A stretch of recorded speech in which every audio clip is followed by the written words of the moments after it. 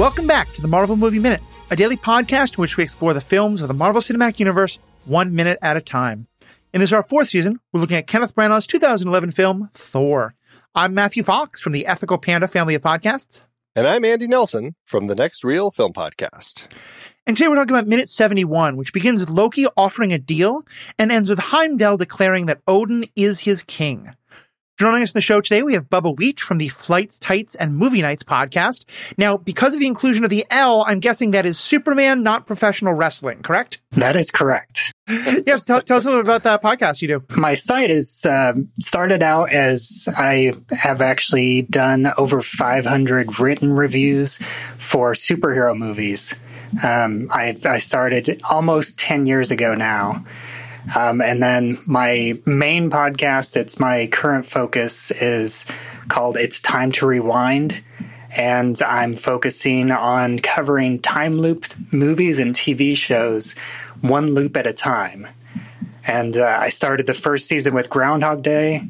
And this second season, I am going through episodes of The Twilight Zone. Wow. You know, you're a braver person than I am. And normally at some point over this week, we're going to be recording together. I would try to worm my way in to get an invite onto someone else's podcast. I'm on record as absolutely hating time loops. They break my brain. So I'm so glad you're having fun with that. And all the people who hate me ranting about it, check out that podcast. We'll be back, though, to hear all your thoughts on Loki and Thor after the quick moment.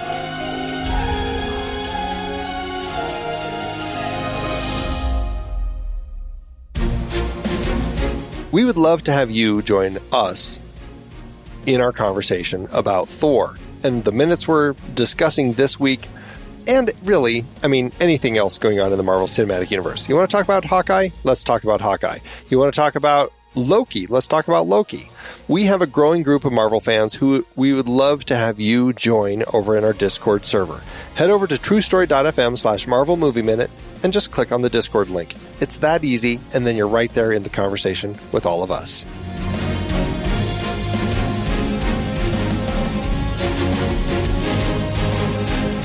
All right, so we start this minute back where we were at the end of last week, where Loki is talking to Laufey, and this time he's offering a deal. We kind of got the sense that he was building up to this. He is explaining that, of course, he can't kill Odin.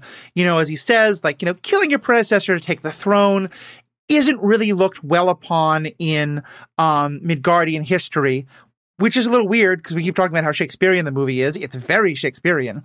But he says, you know, once Odin is dead, I will return the casket to you. What's your take on kind of how sincere do you think Loki is being, or what kind of jumps out to you about this scene as Loki is offering this deal? Well, I think it's interesting because I know that he found out that Laufey is his father, and I think it's interesting that he never brings that up. And I do think that that has to do with him being like the runt of the litter, and I get the feeling that him telling Laufey that he is his son and that he was taken would actually decrease his bargaining power in this discussion. That's an interesting point, especially because in the script, he does bring it up. And Laufey is just like, oh, so you're the bastard son. I was wondering what happened to you. Like, I figured Odin would have killed you. That's what I would have done. It's like, I mean, it's almost like, is it any better if he would have said that you're my father? So, yeah, I feel like it's just this, it's a chess piece that he's kind of, keeping in his back pocket that he can play later if he needs to. But right now, it's certainly is interesting because it's like he doesn't necessarily need to do that. He's just able to kind of put together this plan and I think it's interesting that clearly he knows they want this casket. And I'm assuming it's obviously, I mean, when he was negotiating with those three frost giants that we saw earlier in the film to come in and steal it, that this is what they want. This is the power for their planet. This keeps them going, basically. And so this is the chance to finally get that back, which I find a very interesting bargaining chip that he's kind of pushed onto the table here. Yeah. And I actually had a theory about him with the group of the three frost giants. Yeah. Since, Laufey he hasn't met Loki. He doesn't know that Loki was behind their trip into Asgard because he's like, oh, you were the one. Yeah, right. I think that the way that he got those frost giants to Asgard was through his typical mind control trick, where he just controlled one of them and then used that one to convince the other two. It's like, hey, I know this passage. And I think that's how he got them into Asgard. Okay, that's interesting. Yeah, I can definitely see that. Yeah. Well, and definitely in terms of the for the Jotunheim perspective, Laufey, just the minute Loki says, once Odin is dead, I will return the casket to you, he rises to his feet. He really seems very eager about this, and which is interesting because he's tried to play everything all the way back to when Thor came. Very cool, very much like, we don't need you. Is this because he of what he knows about Loki, or is he just that desperate to get his hands on the casket again? I think that it's him seeing an opportunity and using what he can tell about Loki right now. And I like that, he seems eager, but at the same time, he is, I believe he's still very slow and deliberate with his actions. Like, it's not like he jumps out of his seat. It's, a very slow rise, and he's like, we have a deal. Yeah, it's very interesting, and I can't help but think that part of it also may be that they are actually weakened. I mean, as we kind of, it's been alluded to, they take, when Odin takes the casket of ancient winters off the planet, I mean, when Thor and Warriors 3, Sif, Loki, when they all come down, we see chunks of it kind of floating off of it. The planet, like, everything's falling apart when they're walking through it. Like, things keep crumbling to the ground as they're just walking. Clearly, like, this whole place is falling apart. And I can't help but think that maybe the Frost Giants, as just an entire race, are just weakened because they don't have it on their planet. It's almost like, Frosty when he's melting, right? It's like, oh, he's just kind of like a little soft and mushy around the edges. And so it really makes me think that there is this element to them. Like, he really wants to go to war. And as far as he's concerned, like, he should be in war right now, as he alluded to earlier. But I think that they just, he knows if they actually did go to war that they would lose because they're weak. And I don't know, the more I look at these scenes in this film, I really start kind of getting that perspective of these frost giants just having been since 965 AD to now without the casket. They're really weak. And I think that's certainly an angle to look at here. Yeah, and it wouldn't surprise me if Loki, whenever he was told about his heritage, that the thought crossed his mind at taking over Jotunheim. But I think at this point, he probably doesn't even really consider that as an option because, like you said, it is, it's like a race on their way out. It's like, why do I want to conquer this hellhole? I'd rather just take over, the rich country, the rich realm of Asgard and just destroy this one. I think the thing is, though, I very much agree with both of you, and certainly we get a little more of Loki's thoughts on Jotunheim in just a second, in a very condescending, hilarious way. I think, though, that this is not just that the Jotuns are falling apart, but that Laufey very much knows his power is fading. Yeah. The last time we saw him, this arrogant upstart whelp of the son of his ancient enemy came into his kingdom, into his castle, and he said, look, you're going to die. You and your friends are going to die.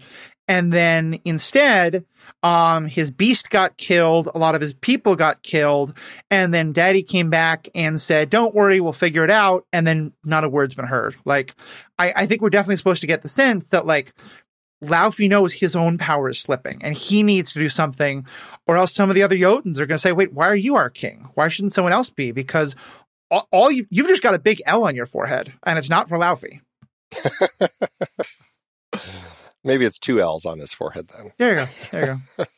There's no bean at the end. So, and then we do get to, as part of the negotiation, Loki then makes very clear his thoughts on Jotunheim as he says that I'm going to return Jotunheim to all its glory, as he's looking around. And it's just such the, like, mom coming into your room and saying, like, oh, yeah, you have a very nice place here. And you can see the judgment and derision. This doesn't seem to be the way to make an ally. What's Loki thinking here? Is he just unable to twist the knife? Does he think this is actually helping his position by kind of negging Laufey? Like, what's going on here? Yeah, I think it's a show of strength because he knows that is Laufey's, raison d'etre.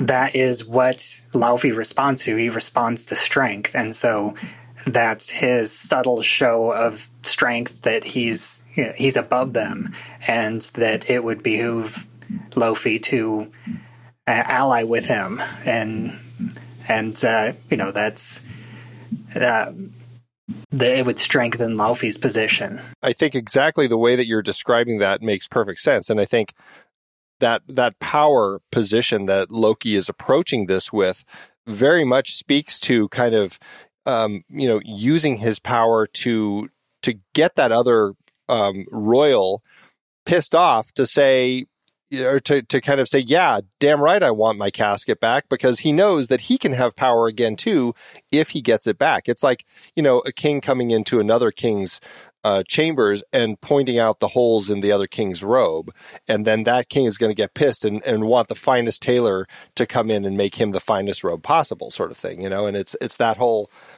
mentality that I think it's just another way that he's using his power and his derision of Laufey and really Jotunheim and the Frost Giants in general to kind of push Laufey to absolutely agree to this plan. Yeah, I think that's right. And then Laufey does, and he gives this kind of great slow roll of an answer with "I accept." And I want to talk about this moment both sort of in the story and then as a movie making technique. What in story? What's going on there? Is it that it's hard for him to bring himself to say it? Does he want to just add a little bit of mystery about what he's going to say? What's going on there? Is he just a frost giant who speaks slowly because everything's so cold?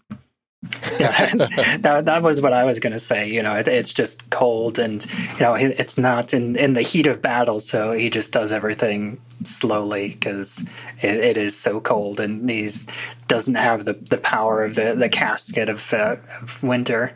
I mean, he always has spoken fairly deliberately, the way that his pattern is, but even here it feels a little slower than usual. And my sense of that was maybe he read that he stood up a little too excitedly, or just he played his hand really by standing. And so he's trying to temper Loki's kind of expectations and thoughts about his position and accepting in a way that's a little less enthusiastic, just to downplay it. That's kind of the way I'm reading it. This is you want to leave Loki on red for a couple hours, not look too desperate kind of a thing. Yeah. And as a movie making technique, what do you think the director's going for there? Is it just because that's what Laufey does? Is the idea that we're supposed to think for half a second that maybe he's going to say something very different? Considering that they've used that trick a few times in the film, I wouldn't have been surprised. Although I would have said, all right, you've done that a little too many times now, Kenneth. Let's stop playing that game. Have I allowed? Yeah, right. Exactly. So I guess to that end, I'm glad that it wasn't just, I don't think it was designed to be like that. It just feels very just slow and deliberate. And I feel like it ends up having more weight. And I guess that's the way I see it, especially the way that Laufey's head is positioned, that kind of downward look, I accept. It's just a very deliberate way to say that. So then the script would have Loki give one more kind of turn and smile. I think we're pretty glad he doesn't do that. It'd be a little bit too on the nose. But he does come back through the Rainbow Bridge, and for him, it just looks like he just got off the London Underground. Everyone else, it's this kind of crazy journey. He just walks right off like it's just a train station. And Heimdall is right there. And immediately these two are into some kind of thing. And I guess it's funny because we don't even see Heimdall looking disturbed. We just see the back of him and Loki coming in and saying, "What troubles you, Gatekeeper?"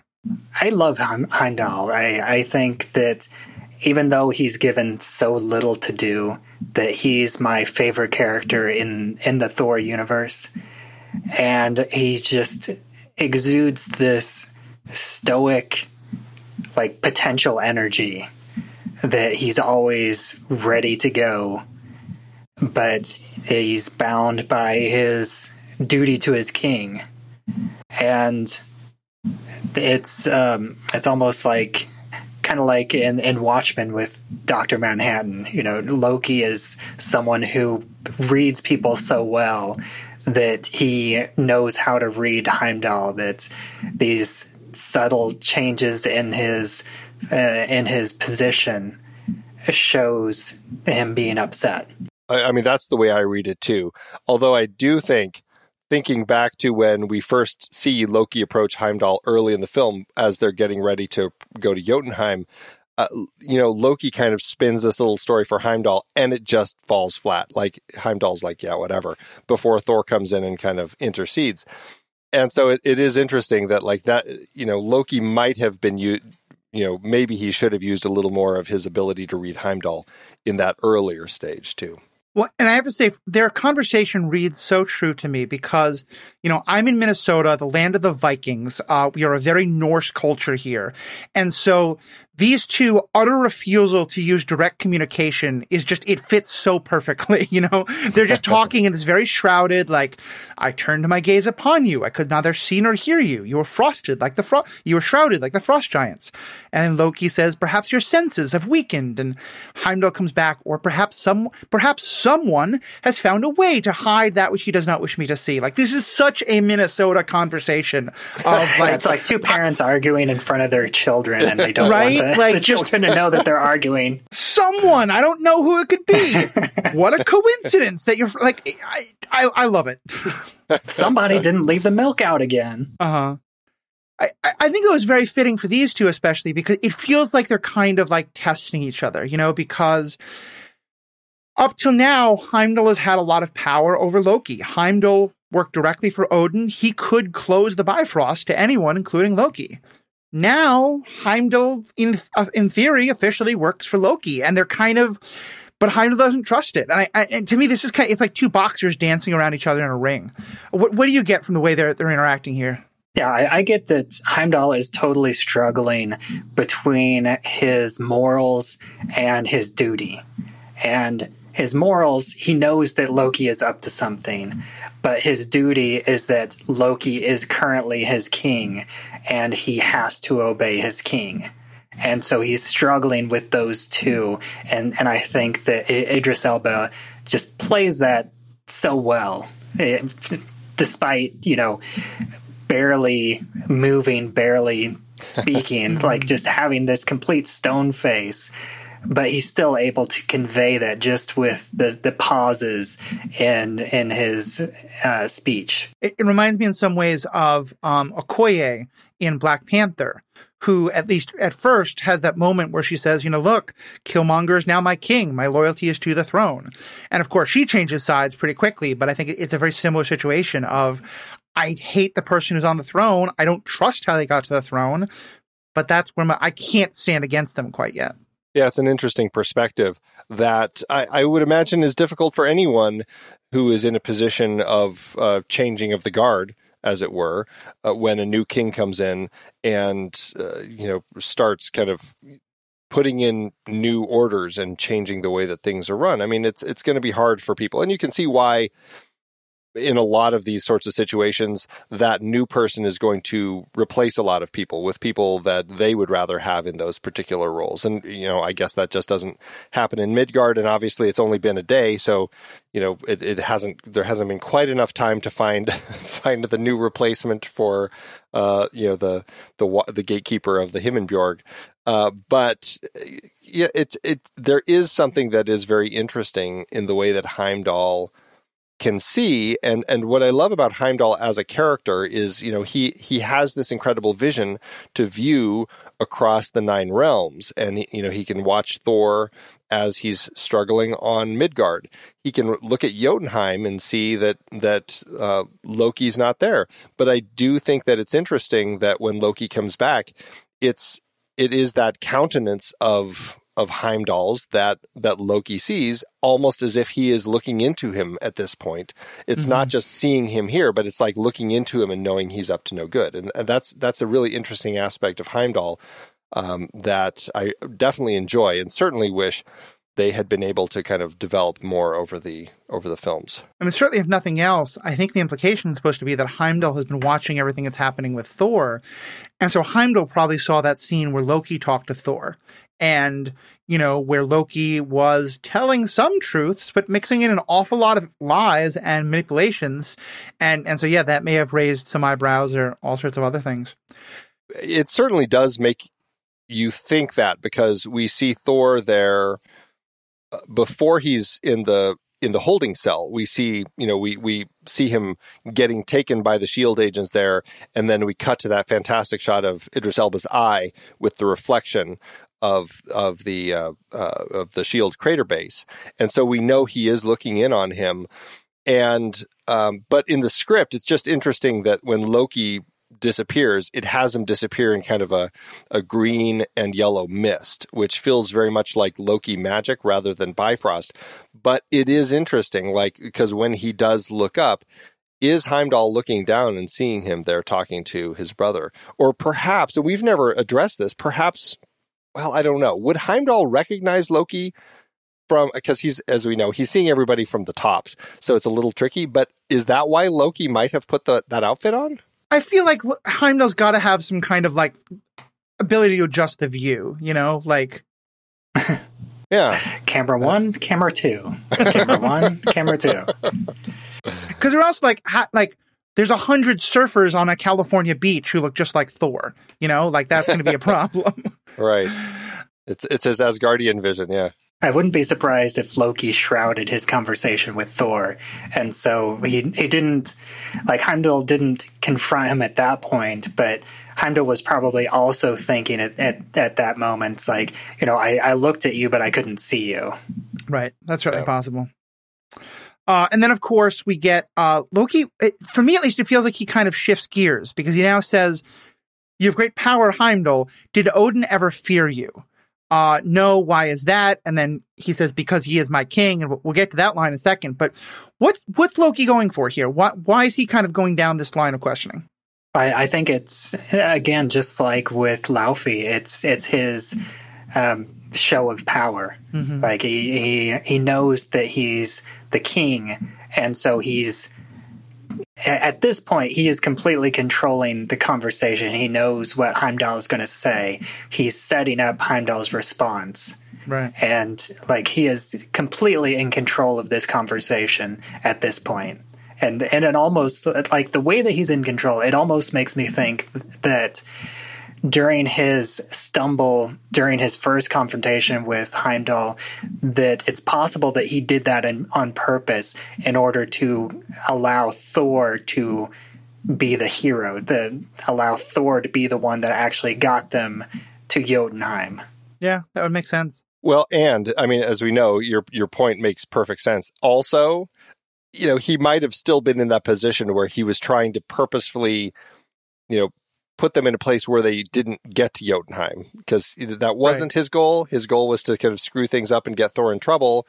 He didn't necessarily want to make the trip, so he could have been doing that in the hopes of finding a way to kind of make it fail. And I love the way you talk about that in terms of the power dynamic, because I think that's there, especially because he's kind of, in the one hand, he's both talking about how powerful Heimdall is, but also kind of taking all his power away, because he's basically saying look, I know you're super powerful, and I know my father never had to fear you because you won't rise against the king. Yeah. That's also, it's this very kind of subtle, three-dimensional chess of, on one level he's saying look, you could kill me. I know that, but I know Odin never had to fear you, and so I shouldn't either. Yeah.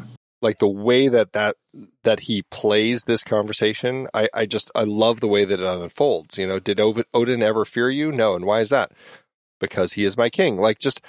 It is exactly like you said, that kind of three-dimensional chess game, that he's moving these pieces by asking just the right questions to get Heimdall to say just the right answers, so that he can come in the next minute and kind of finish that. But it's just, I love the way he does that. It's very smart. Well, so that raises my last question, and I guess you could put it as like, is Heimdall playing three-dimensional chess, or is he playing checkers here? And Loki's running rings around him, because Heimdall's response is, because Odin is my king. And he doesn't put the emphasis on is, but I do, because we know that by the laws of Asgard, as we've seen, Loki is king right now. He's not regent. He's not like king in waiting. He is king. And in theory, that will change when Odin wakes up again. So is Heimdall like playing back a little bit and saying like Odin is still the real king, or is Heimdall just like he just hasn't caught up yet? Yeah, I think that Heimdall is he feels that Loki is acting king. Yeah. He's just temporary king, but Odin is still the once and future king. So the is kind of he is trying to needle Loki a little bit and saying like he's kind of intentionally not acknowledging that Loki is king right now. Yeah. And that's how I feel. Like he's just saying, Odin will be back, and I am working hard to not have to make decisions that he would look down on, knowing that he'll come back because he'll be disappointed that these decisions were made. And so it's it's pretty. But you're right. It is a different game. Yeah. That he's like, it's like he doesn't realize exactly what Loki's about to, how Loki's kind of changing this conversation here. Right. Well, I think that's about all we have for this minute. For either of you, is there any last things you wanted to bring up or touch on? No, that's all I got. I just wanted to talk about the turret real quick, and just the fantastic design that the artists did with it. Like once he comes through it, once Loki arrives here again, you get that fantastic kind of spinning down of the motors, as it were. You see kind of the turret behind him just kind of continuing to slow, and we keep cutting back, and it's just going slower and slower.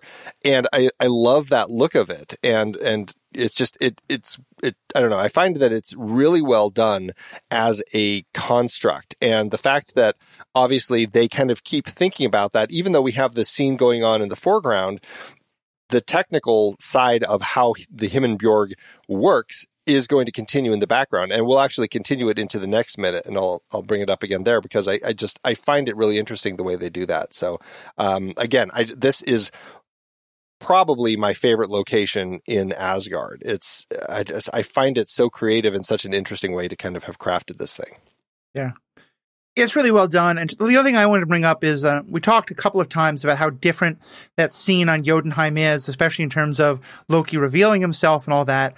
The other big difference is that it continues to be much more on the nose, Laufey says, Asgard will be ours, and then Loki says, no, it will be mine. And it's just, to me, I feel like the script didn't quite understand how subtle a character Loki is. Yeah. And whether it's a new person rewriting the script, or Branagh, or just Tom Hiddleston himself, I think they capture what Loki should be much more than the script would have. That is very mustache twirly to say, no, it will be mine. Exactly. It's too much. All right. Well, Bubba Wheat, for those folks who are just hearing you for the first time, where can they find more of your podcasting? Yeah, my main site is flightstitesandmovienights.com. That's where I keep my written reviews, and that's also where I share my podcasts. My main podcast project right now is It's Time to Rewind. I'm currently going through the time loop episodes of The Twilight Zone, which there were 3 in the classic series, and there's 2 in the Jordan Peele series. And I'm going through them loop by loop. And you can find that on anchor.fm, and you can find me on Twitter at BubbaWheat. And I also have a Facebook group, It's Time to Rewind, a time loop group, if you want to join that. Awesome. Definitely check those out. And to our fans, thank you always so much, as always. Check out all the other podcasts on the Next Real Family podcast. Check out my podcast over at theethicalpanda.com and Superhero Ethics and all those. And most importantly, have a great day. Until next time, true believers. Wah ha ha ha.